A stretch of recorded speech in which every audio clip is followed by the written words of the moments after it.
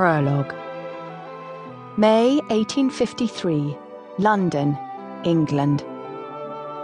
Vincent Germain, 11th Marquess of Haworth, 9th Duke of Rayborn, paced the hallway outside his wife's bedroom. Sweat beaded on his forehead, then ran down his face and into his eyes. He wanted to run, but there was nowhere for him to go, no place where her agonizing moans would not follow him.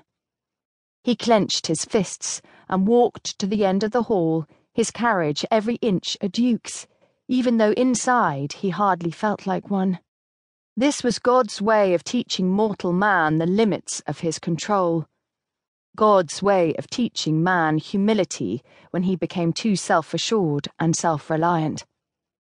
And tonight, God had decided the Duke of Rayborn needed to be shown how powerless he truly was.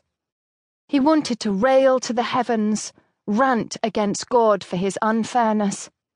Instead, he offered up another prayer. All through the night he had bartered, offering God every earthly possession he owned, even his own life. But his prayers had gone unanswered. For the second time in his life, Vincent Germain was being brought to his knees. He was one of the wealthiest, most influential men in all of England, yet tonight he was as helpless as a lowly street beggar. From the moment he had found out his wife was going to have a child, he had prayed that this time the outcome would be different. Prayed that this time his wife would be delivered safely, and he would have an heir to carry on the great Rayborn name. He even promised God that if he brought his wife and the babe through this, he would never chance planting his seed in her again. But his prayers had been for naught. It had been nearly 2 days, and she still hadn't been delivered of the babe.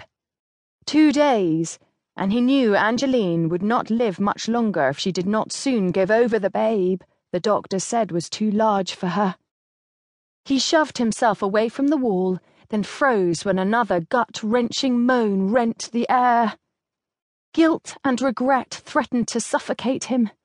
Fear more terrifying than he could withstand. She was weakening. Would that he could ease her pain. Would that the risk was not so great to get an heir.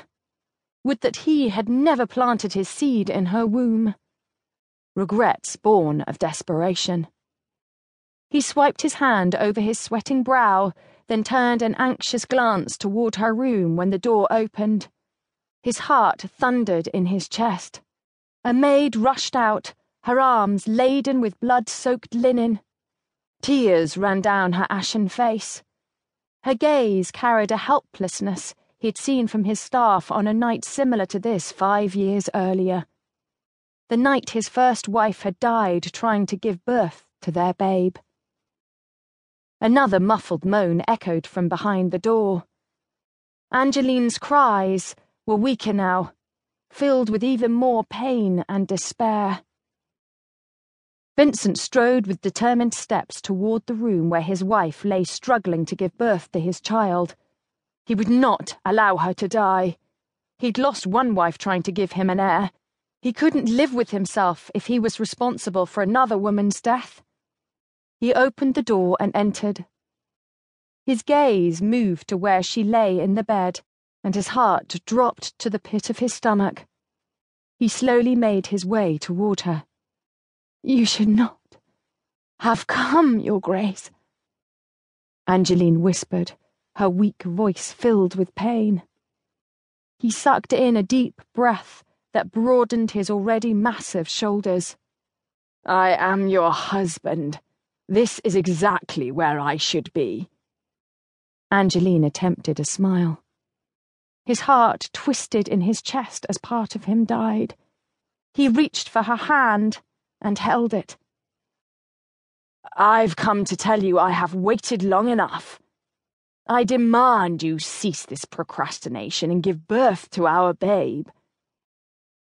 She released a trembling shudder. "So like you to make demands of matters you cannot control,"